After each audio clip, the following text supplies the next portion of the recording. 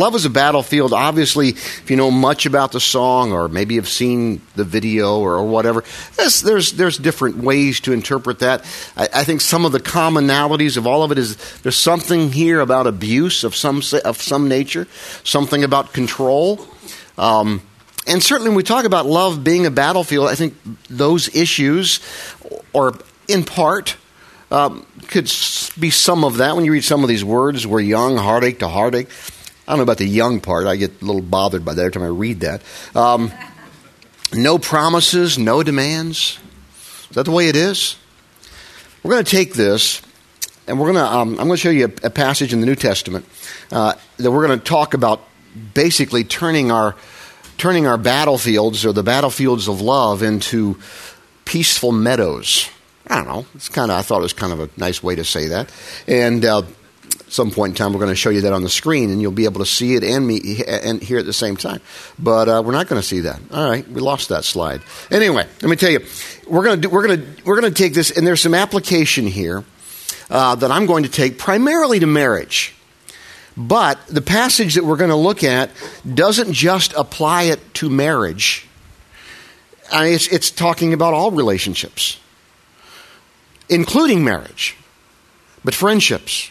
People you work with, people you live with in your community, people you play with, the club, whatever. It's the whole spectrum. Primarily, we're going to just kind of center in on the whole thing of marriage. And if you're not married, you can make these other applications as well. So don't think we're not dealing with you if you're here in that situation. It's the whole spectrum. But I'll primarily be talking about it from the marriage aspect. So here we go. We're going to look in Ephesians chapter 4. Turning the battlefields of love into peaceful meadows. All right, and or another way of saying that is keeping love from being a battlefield and making it into a source of strength and encouragement. That's really what it should be. Strength and encouragement. All right? So let's jump into this thing and start off. We're going to start off in Ephesians chapter 4. I'm going to show them all these verses for you on the screen. And in chapter 4, book of Ephesians, the Apostle Paul here is talking. He's talking to people who've trusted Christ, people who are believers in Jesus, people of faith in Christ. You may or may not be there. And we're glad you're here. And because the application can be this. Here's what I'm going to show you, and I really believe I'm not just. This isn't the liquor talking. I haven't had any. So at least yet. But thinking about between that second and third service, though. No. These things, and this is really true. These things, if you listen to these things, it's not because I wrote them, because I didn't. It's from the Bible. These things they will revolutionize your life. And they will certainly revolutionize your marriage and your relationship with those closest to you. If you just listen to these and read these and absorb them and just kind of grab hold of them mentally and spiritually as well. All right? So watch along. So just stay with me here. He starts out in chapter 4, verse 23 of Ephesians. He says, now there must be a spiritual renewal of your thoughts and attitudes. You say, yeah, I probably need that. I mean, that's not just a one-time statement, by the way. That's true for all of us a lot of the time. There must be a spiritual renewal of your thoughts and attitudes. This is talking about a one-time action, I believe. You must display a new nature because you are a new person created in God's likeness, righteous, holy, and true. Again, he's talking to the person who's trusted Christ. Is he talking to anybody, is there some sort of a special thing other than that going on here? No, he's talking to the person who's trusted Christ. And again, you may be there, you may be still thinking about that. That's fine. Just stay tuned here and watch this, all right? So here we go. He says, you must display this new nature. So here we go. He's going to give you 5 things, very simple things, through these verses. We're going to go through, we start in verse 23. We're going to go all the way through verse 31 very quickly. And I'm going to show you 5 of these things that they're just basic tools that will make, I hate to sound corny, make a better you, all right? Certainly make a better relationship. And it will certainly change things when you live this way in every area of your life, marriage and otherwise. So here we go. The first thing is this. He says, keep it truthful. Keep it truthful. Put away all falsehood. Tell your neighbor the truth, because we belong to each other. He says, be honest. Be truthful. You say, well, that's pretty basic, isn't it, Rich? Yeah, you know, it is pretty basic. But it's very hard. And because sometimes we'd rather cover up. We'd rather hide. We'd rather, we don't want to deal with that issue. Don't talk about that. That's going to wake up the sleeping giant. Not talking about the husband. It might be, but sometimes we all need woken up. Sometimes it might be the other way around. A friend, somebody you work with, we got to deal with this. Okay? We got to be honest. We'd rather hide. We'd rather stuff it. Let me tell you something. Nothing good comes from stuffing it. You know, it might be better for a little while, and it might be better for another little while, but sooner or later something's going to blow up. And the longer you stuff it, particularly in those relationships that are closest to you, marriage or close friends, the longer you stuff it, the bigger the blow up is going to be whenever it happens. It will happen. Believe me, I've seen that. I've lived long enough to see that. Sometimes it may take several years, but it will happen. So, be truthful. Just be honest. Don't be anything less than authentic. That may mean some hard conversations. That may mean you having to take some risks and say, here's what I really think, or here's what I really feel, or here's what really you doing that makes me feel like. And there's all kinds of stuff that goes in with that. But just start from the very beginning. Bible's very clear about this. Just be honest. Sometimes we try to keep secrets. You know, when we start keeping secrets, that really doesn't build trust and intimacy. And, because of my profession, I know secrets. And you don't ever have to worry if you come to me and tell me a secret that you have from your mate, because I'm not going to tell him. I can't do that. I won't do that. But I will tell you, in most situations, you need to talk to your husband or wife about this. You don't need this secret. And you're going to say, some of you would say, well, yeah, but I don't know how they'll feel. I'll say, you might be surprised. You need to talk about this. You know, and here's the thing, you know, and so many times, and again, that's something that I can only encourage. I can't make that happen. And some people continue to want to live with those secrets, and that's just no way to live. That's just no way to live. You know, you either love each other unconditionally or you're not. And part of that is, okay, honey, here's part of the deal. Here's what I've been thinking, or here I got this going on, or I have this going on. And that's why the Bible says, listen, just put away all falsehood. Don't try to be somebody you're not. Don't try to be anything other than the authentic you, and just be honest. All right? Keep it truthful. That's the first step. Not always easy. Sometimes it takes therapy to help you do that. Sometimes it takes a good friend to help you do that. But I would encourage you to do that. Keep it truthful. God, I'll tell you, anytime you don't, it just, you start having deceptions or lies or half-truths, and they start building on each other, and then they start breeding, and they get more of them, and they just get more, and they get more. And pretty soon you got this whole big mountain of stuff, and you start trying to unsort it, and it's a mess. So just be truthful. Just start with it. One step at a time, just start with it. Okay, here's the deal. That's the first thing, all right? Second thing, he comes to verse 26, next verse. He says, keep it controlled. Keep it controlled. Don't sin. Oh, watch this. This is a great verse, couple of verses. Don't sin by letting anger gain control over you. Don't let the sun go down while you're still angry, for anger gives a mighty foothold to the devil. Now, he's not saying here, I don't necessarily take this to mean, he's making a point about letting the sun go down. Does that mean that every night before we go to bed, we have to work out everything, me and my wife or whomever, we have to work everything out? You know what? That's not always going to happen. I've been married 35 years. And, a few of those have been some cold nights. Not literally either. What's the term? The lights of love weren't on in the house that night, or whatever they say. So get the spirit of what he's saying here. And would it be best if I never let the sun go down ever on any anger? Absolutely. As we understand this, does that not mean that there's going to be some issues? Sometimes you're going to come to the end of the day and you've been at it with each other, and you're going to have to say, you know what? We're not going to resolve this tonight.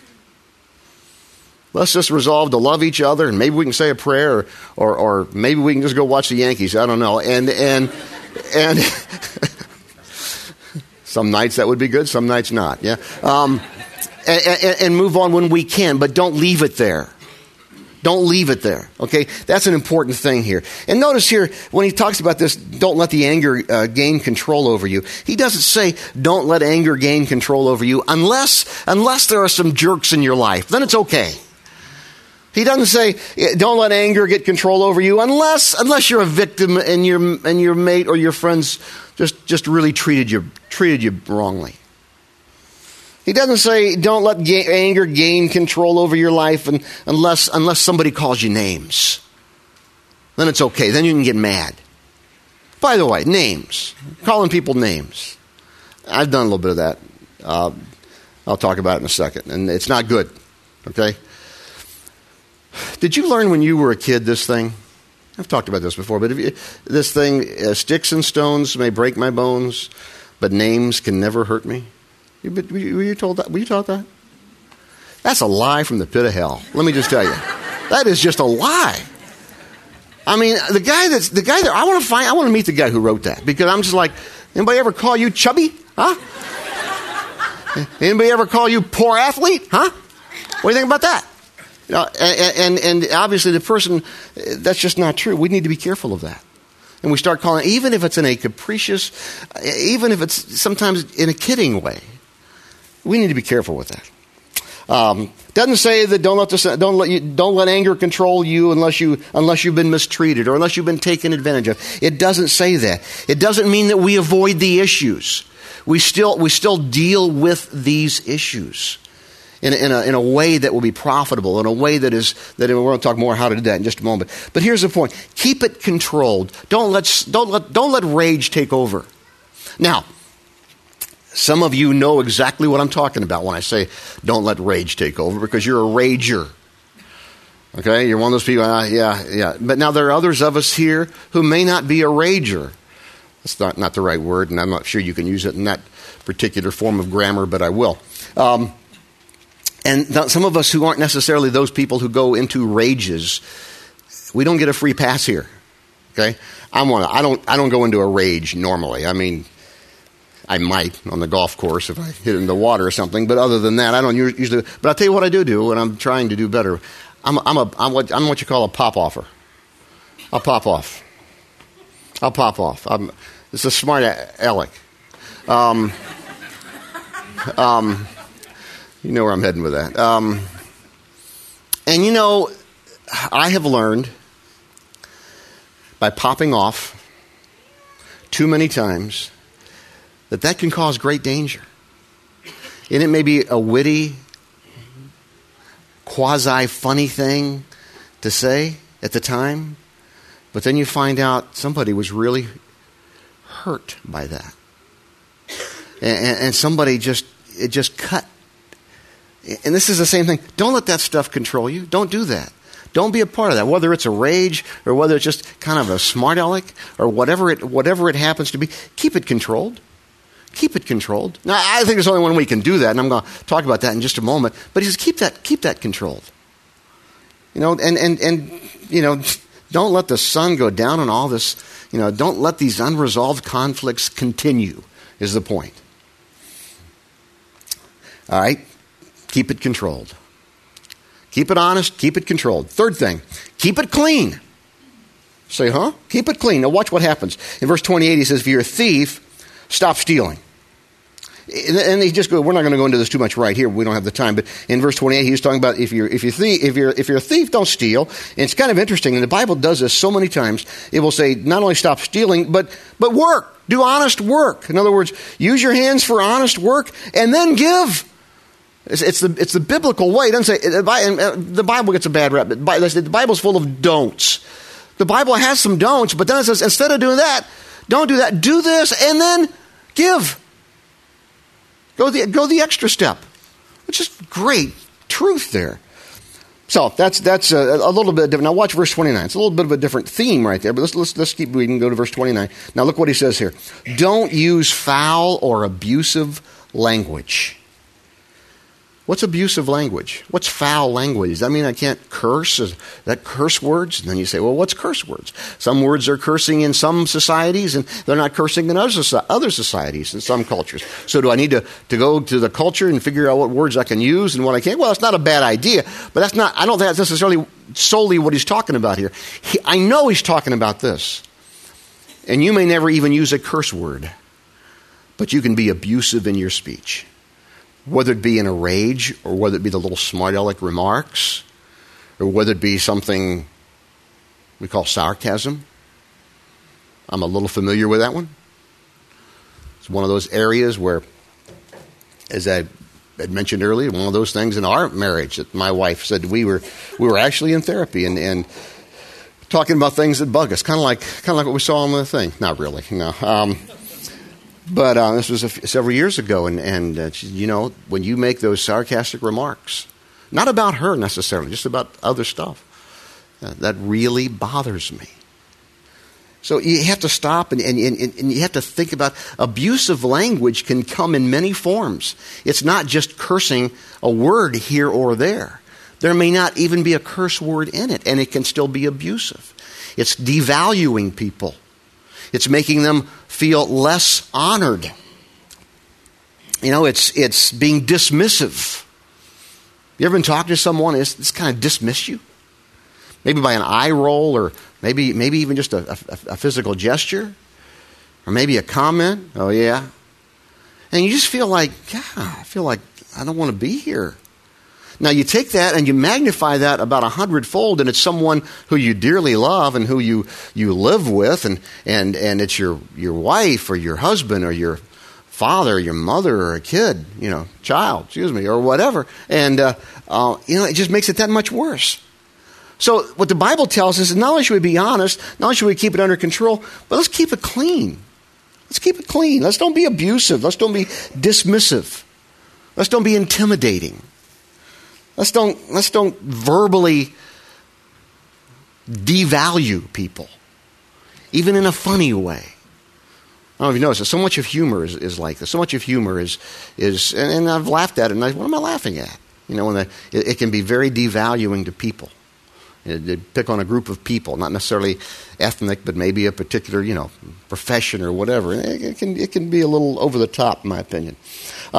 So keep it honest, keep it controlled, keep it clean. Now, I got two more things.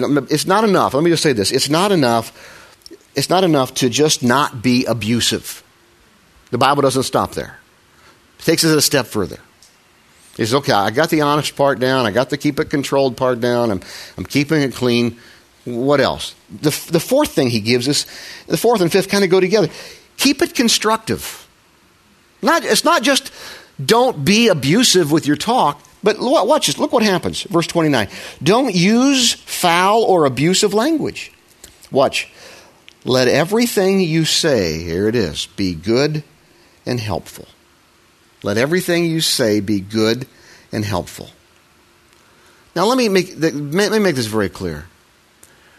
This doesn't mean that we don't deal with hard issues. We compliment what is good.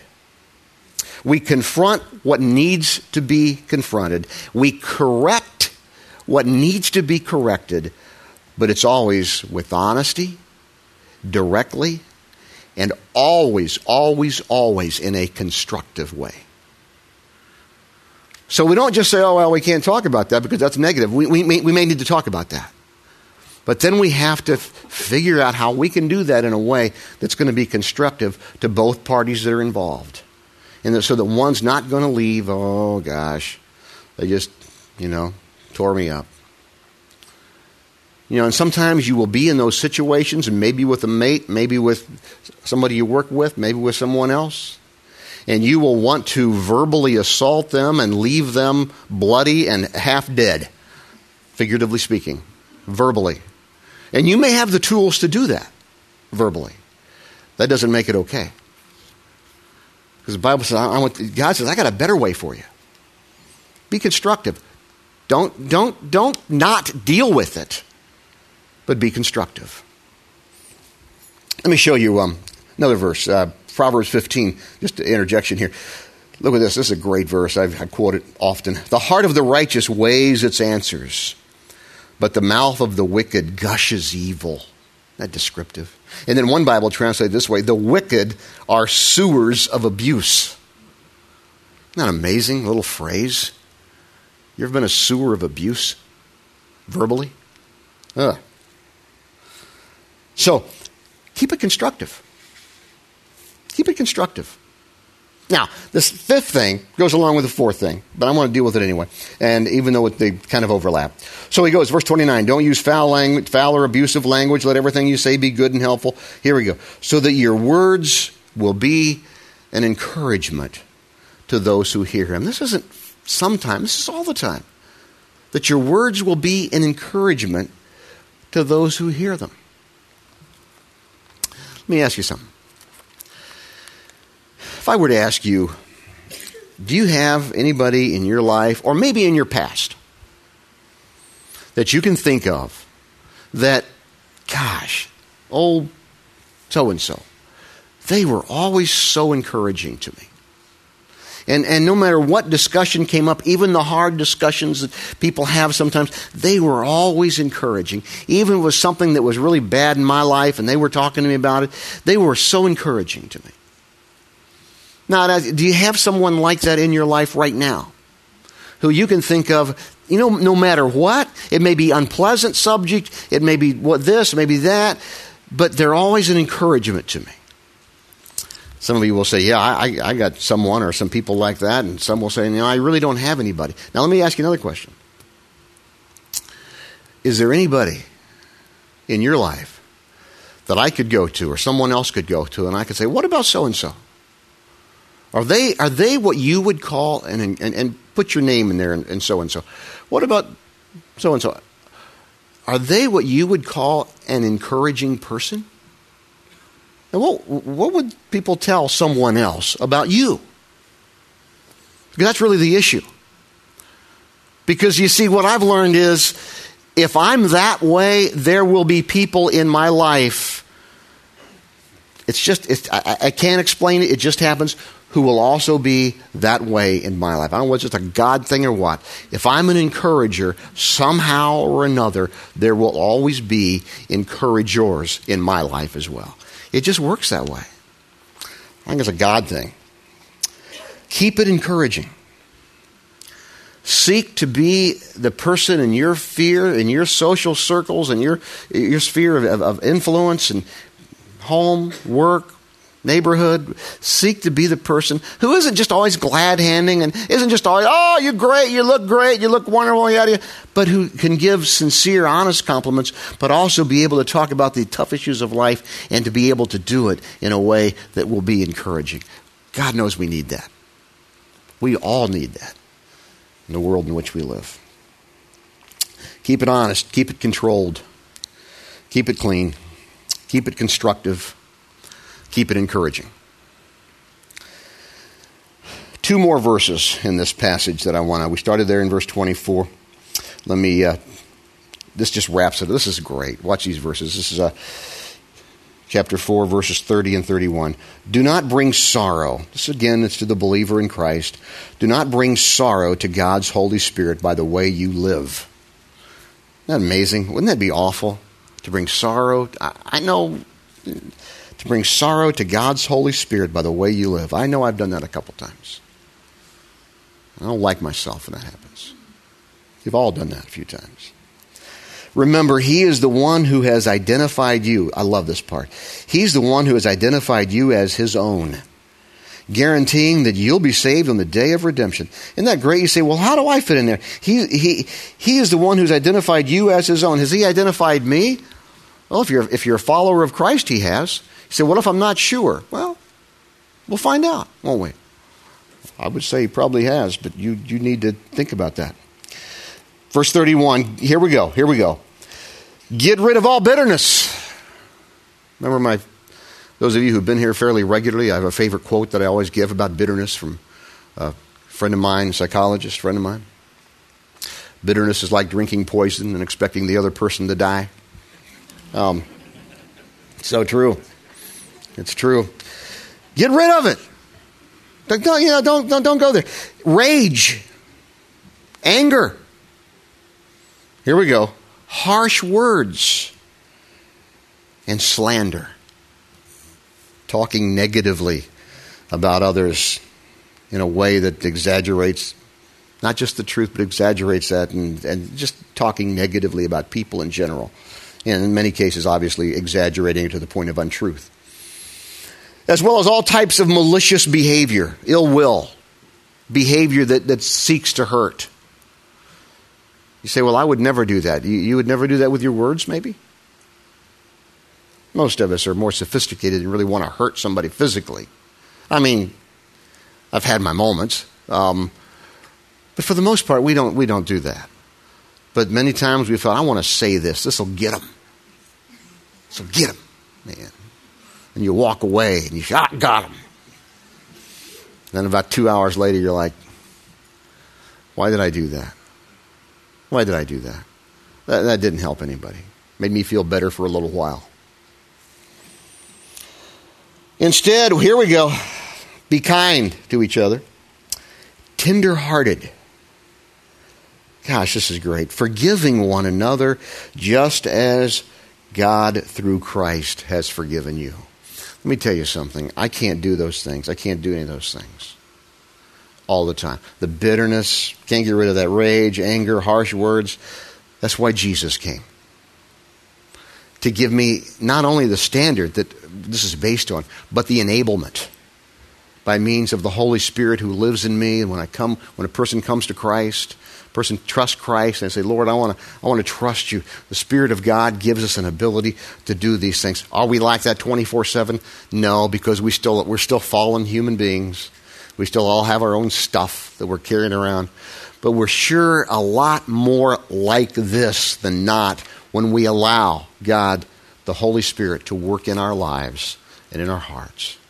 Jesus came to do an internal work in your heart and in your life that will have external consequences.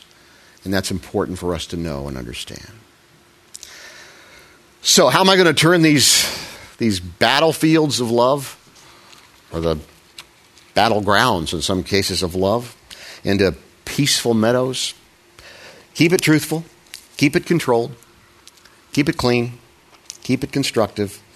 Keep it encouraging. And trust Christ every step of the way. Let's pray together. Thank you, God, for our time to think through and reflect on these thoughts. I pray that they would stick with us, that they would cause reflection and discussion among those whom we're closest to.